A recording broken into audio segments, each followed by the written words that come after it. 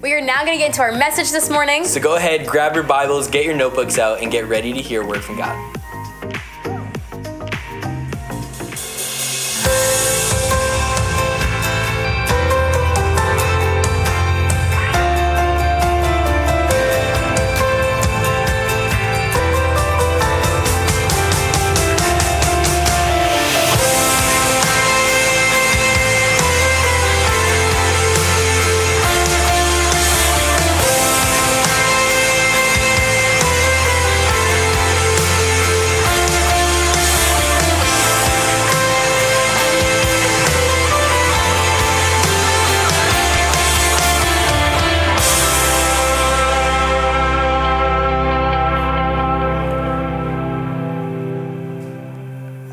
Hey again, back.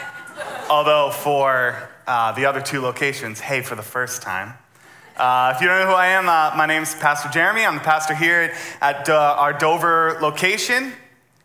So excited to be up here again for this series that we're doing. You know, it's funny when we were talking about who would be preaching through the weeks. Pastor Nate asked me to do 2 separate weeks because I've worked a lot, not inside a church. I've worked in a bunch of different jobs, and he was like, I think you have the most experience working with, non-Christians. And Pastor Andrew, who's our pastor at Milton, said, I don't know, I went to Bible college. Touché. And he almost won. He almost won that round. But it's a great series, and I love talking about it, but I wanted to talk through just a couple of different things as well. So first off, I'm just excited for it. It's my wife's birthday today. I know, she's rolling her eyes. It's a tacky move, but if I can pull the card, I can pull the card. So happy birthday. So this past weekend, I talked about it a little bit, and I want to talk about it again, and I think it ties into today's message really well. Really, really powerful things that happened that we saw God working even in our morning service, and especially at our worship night. There were 3 stories that really stuck out to me that I thought would be really cool just for us to share through. And it's just amazing to see. So Kai Ness, his parents have attended here. They worked in the kids wing for a long time. They volunteered there. Kai Ness was a young boy, and he prayed at worship night for God to speak to him. First time ever, he heard God speak back to him, and he was in prayer. He was crying because he felt God moving in his heart, and we saw it. He was right in the front row doing that, and that was just amazing. He prayed for the first time, like, God, speak to me, move in my heart, and it just happened, which was really cool. Benaiah, another, I don't even remember, how old's Benaiah? 12. I thought he was older than that. 12, which is even cooler, all right.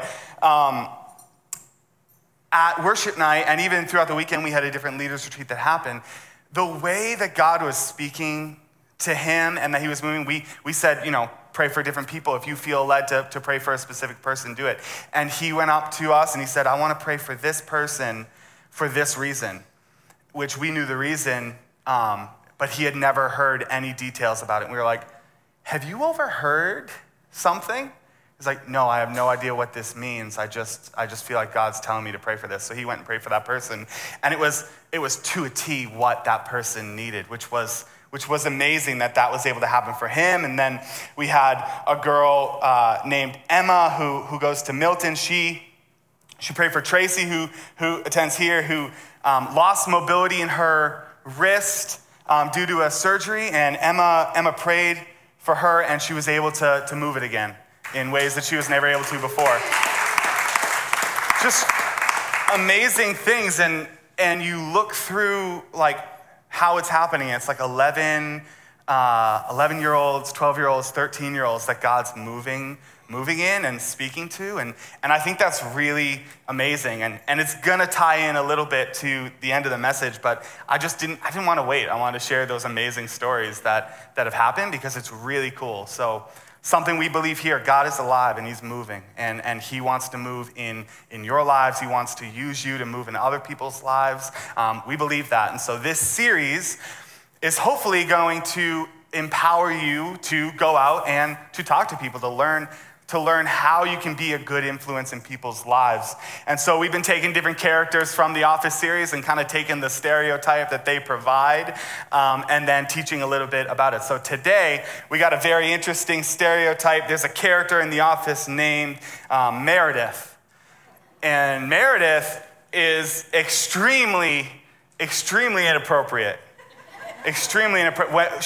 If a conversation can go sideways, Meredith is going to do it. So trying to look through clips that we could play here, this is the best one I could find, and I'll explain why this sums up Meredith as a character. This is going to be a very good year. Very good. Jan is at home. Jim is back. My protege Ryan is at corporate. Good stuff. Andy and Dwight are rocking the sales team. I feel very blessed.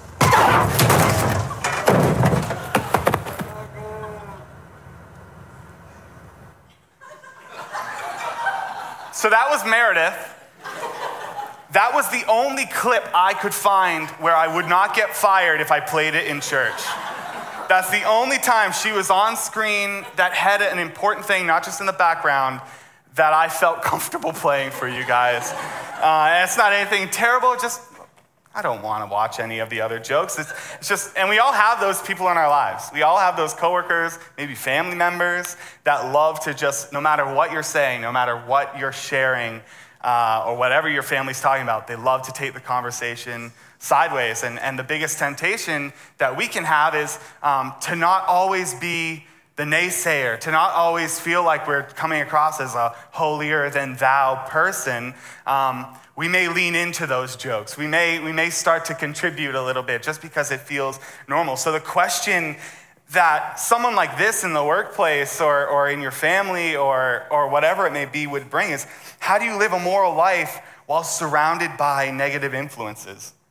How do we live out the Bible with the world constantly pulling us away from it? Like, how do we be a part of that? And so instead of me giving you my opinion, I believe we have an amazing book called The Bible that we can turn to. If you don't have a Bible, we'll give you one at the Welcome Center, or you can download the YouVersion app. But if you guys want to open up, you can go to 1 Corinthians chapter 15. That's where we'll be throughout the message today. And 1 Corinthians is a letter written to the church that had just formed in Corinth. And so Paul, it's a letter that's going back and forth. We call them letters because that's literally what they are. He would hear from them things that are happening, and then he would form a response.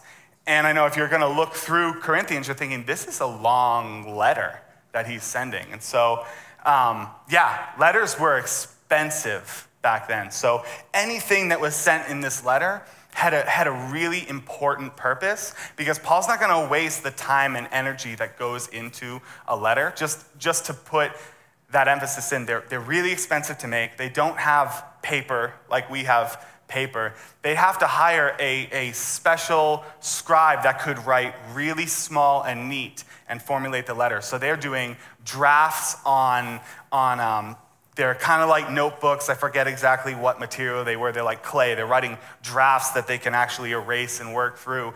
They're calculating every single thing. So they're expensive. They're hard to make. So every letter that was sent was important. Paul didn't add a single thing in the letter that he didn't find extremely important. And so we're just going to talk through people that want to take us away from a biblical perspective of life, people who always want to bring the conversation that way. And that's kind of the focus in it. We're not going to really focus too much on Meredith or inappropriate jokes at the workplace. I think you guys can try and decipher that, but I want to talk through some basic principles, and hopefully that'll help you find where your limits are in the type of content you'll joke about and the type of conversations that you would engage in. So first and foremost, Paul's writing to this church because there have been a number of times that the church has fallen into believing something that someone who had just kind of entered into the church started teaching. And so those are called false teachers. So people would enter into the church and they would start to say things that would make sense in the argument, but would ultimately be trying to pull people away from the gospel of Jesus Christ. So the very first thing Paul writes in this letter is just addressing what the gospel is. So if you've never heard the gospel, this is in a nutshell version that Paul wrote. So we'll just start at verse 1. Now, let me now remind you, dear brothers and sisters, of the good news I preached to you before. You welcomed it then, and you still stand firm in it. It is this good news that saves you if you continue to work the message I told you, if you continue to believe the message I told you, unless, of course, you believed something that was never true in the first place. I passed on to you what was most important and what had also been passed on to me. Christ died for our sins, just as the scriptures said. He was buried, and he was raised from the dead. And on the third day, just as the scriptures said. So what was going on in their church was they had these people who had joined the church, and the way he words it leads me to believe they're people who were calling themselves a part of this church that started spreading these false beliefs. And the big one that he's writing about here is they say there is no life after death. You can believe in Jesus, but there is no resurrection. And Jesus didn't actually get resurrected. And so the way he's wording it, it sounds a lot like they're saying, no, Jesus is real. Jesus died for our sins, but there is no afterlife. What Jesus did helps us here and doesn't help us any farther, and there was no resurrection. That's what these false teachers were going through. And so Paul's defense in this is amazing, and I really wanted to dive into the letter and help you guys understand different things like that. So just stay with me on it, all right? So this is important. Paul's defense to this is a really great defense, so we'll read in verse 12. But tell me this, since we preach that Christ rose from the dead, why are some of you saying there will be no resurrection of the dead? For if there is no resurrection of the dead, then Christ has not been raised either. And if Christ has not been raised, then all our preaching is useless, and your faith is useless. And we apostles would all be lying about God, for we have said that God raised Christ from the grave. But that can't be true if there is no resurrection of the dead. And if there is no resurrection of the dead, then Christ has not been raised. And if Christ has not been raised, then your faith is useless, and you are still guilty for your sins. In that case, all who have died believing that Christ is lost, believing in Christ are lost. So a second, just to talk about this, the argument that he's forming is something really important to build our faith a little bit. Before we go into how to work through false doctrine or anything like that, the case that he's presenting is really amazing. So for those of you who don't know, the Bible is not just a book that Christians think are true, all right? The scriptures that were found, the different translations that were found, have equally amount of historical evidence as they use in Egyptian, Mesopotamian, and Greek histories. So they're founded, they're factual in the sense of the people who are saying that it happened, those were circulating just as popular as what we really are teaching in schools about the Egyptians and about Greek histories. They're fact, what happened, it's fact. And the part that you'd have to use your faith on is when they say, I saw this. They said, I saw Jesus heal this man. So obviously, we need faith to believe that person.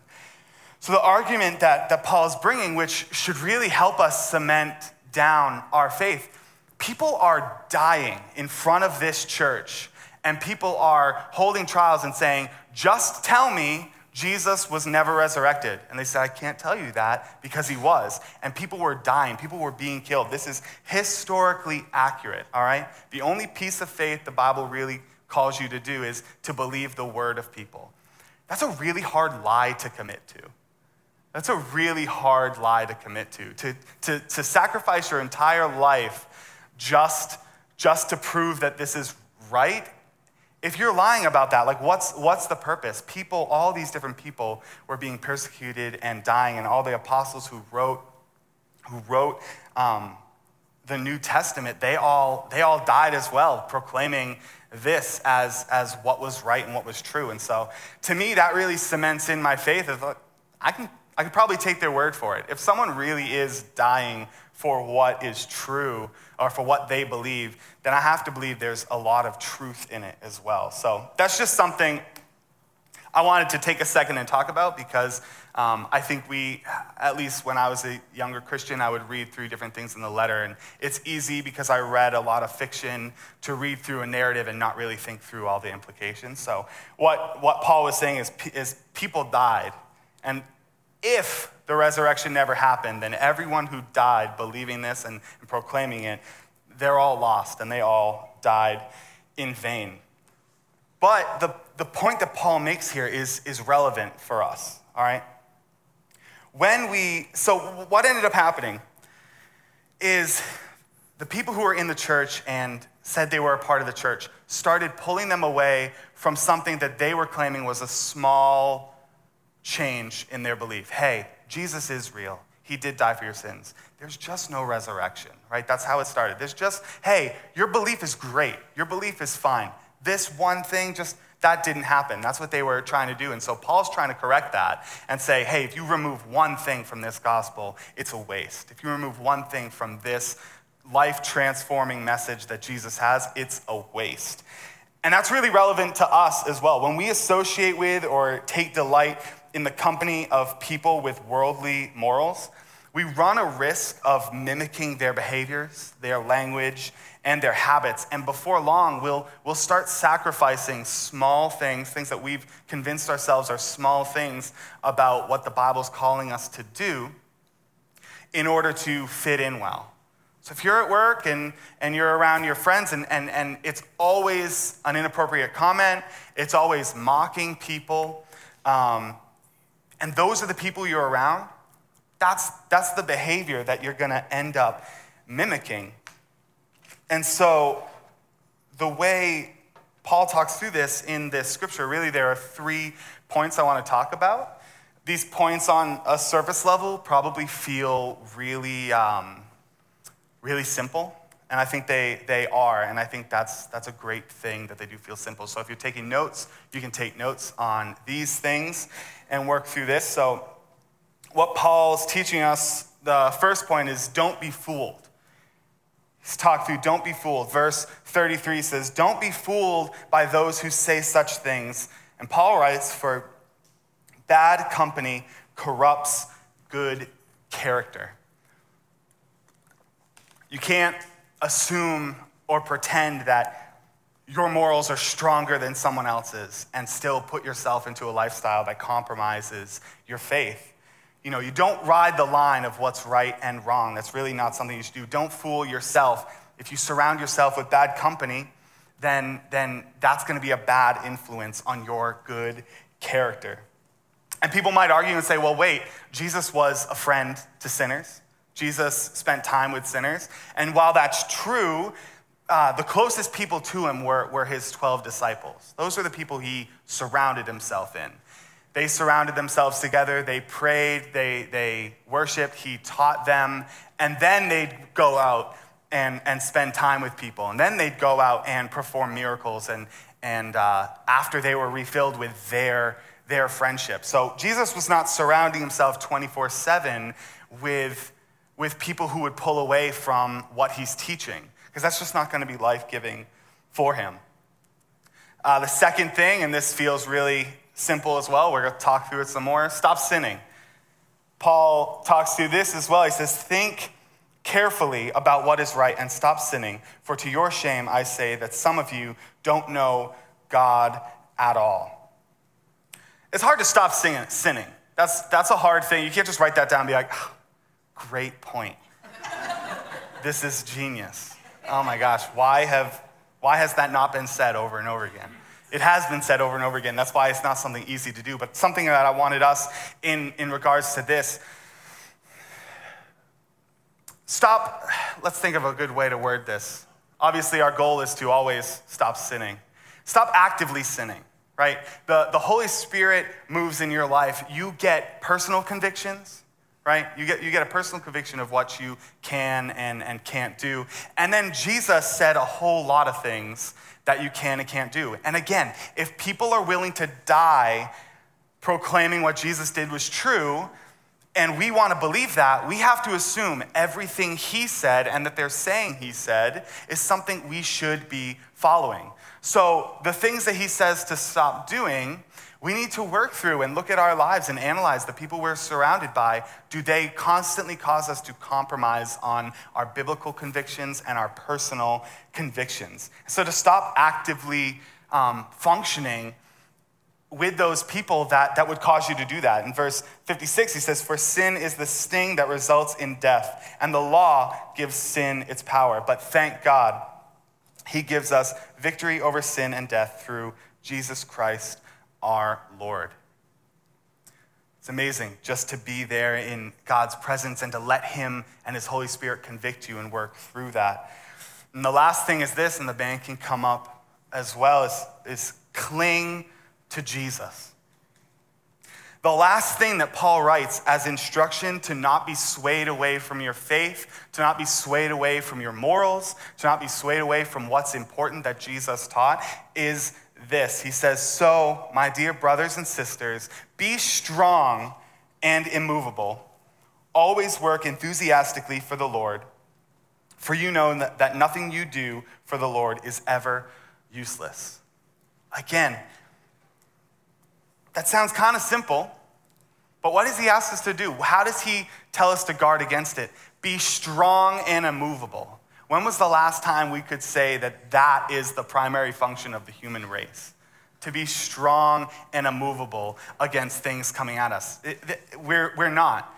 It's scientifically proven the environment that you surround yourself in is the environment you're going to function in best. We're a result of the systems, habits, and functions that we surround ourselves with. We're the result of that, what we are. And so he says, be strong and immovable. How do we do that? So humans aren't, but we know someone who is. And Psalm 18 describes God as my rock, my shield, my stronghold. So the only way that we can be strong and immovable is when we cling to something that is strong and immovable. And only when we cling to Jesus will our faith be immovable. I think about the last Sunday when God's moving through all of these 11 and 12-year-olds, 13-year-olds. Like, how is that happening? What's happening? And I think there's a direct result in this. I think we need to keep ourselves innocent like they do. I think we need to wholeheartedly seek Jesus the way that they do. And we need to keep our influences godly. You want to hear from God, you need a healthy thought life. You need positivity. You need scripture rolling around in your head all the time. And if the people you surround yourself with most are the exact opposite of that, it's setting you up to fail. And you will not be strong and immovable like Paul's asking us to do. So what do we do? Let's just talk through them again. Don't be fooled. Know your Bible. Know the truth about Jesus. Stop sinning. Know your limits and stay away from them. And cling to Jesus. Embrace the gift of the Holy Spirit and allow it to work on you and to move through you. And the last thing is this, never so we can just have a holier than other people mentality. That should never be the goal. We're not better than people because we're trying not to sin. We're not better than people because we're trying to be closer to Jesus. We may be better off than some people because of it, but we're not better than them. And the goal is never just to make us perfect and to make us whole, but we want to be the influence. We don't want to be influenced. So we need to surround ourselves with things so that when we enter the workplace, when we enter our families, when we enter with our friends, we have a faith that can stand up to anything. And that only comes from clinging to Jesus and praying to the Holy Spirit on how to do that. Now, I'm not saying get rid of all your friends that don't go to church. I'm not saying to quit your job because the inappropriate person won't quit. Nor am I saying get that person fired, although maybe talk to HR.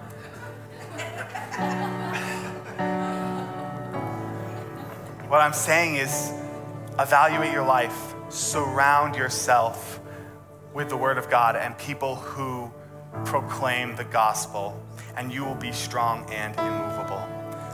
I'm going to pray, and then we're going to sing a little bit more and just leave some time. And I encourage you with this as we're doing our reflection. Just pray through, God, reveal to me where I let my guard down. Reveal to me where I let my guard down. Where is it that I allow my faith to be compromised? Maybe it's, I believe in Jesus. I believe he was resurrected. I believe in healing. And then my friend is sick. And I'm like, well, I don't want to pray that they be healed because they don't believe in that. Well, you just said to yourself you don't believe in healing now. And if you don't believe in healing, then how will Jesus work in your heart? How will Jesus heal you? And every time we compromise and move away from the gospel, we really risk, like, what's the bigger thing that we're really saying about God when we take out these little truths that he has for us? So I want you to pray about that as we reflect, but let's pray together. Jesus, thank you for who you are. Thank you for your word. Thank you for everything that you taught us, God. We pray, just pray that we can cling to you, Jesus, hold tightly to you. And I pray that you help us not be influenced, but to be the influencers, God. To be the people who enter the workplace and shine your light. To be the people who without fear talk about how amazing you are. I pray that we wholeheartedly come to grips with everything that you say in your word. So speak to us, move in us. We love you so much. We pray all this in Jesus' name. Amen. If you guys want to stand to your feet, let's sing a little bit, and then Hannah will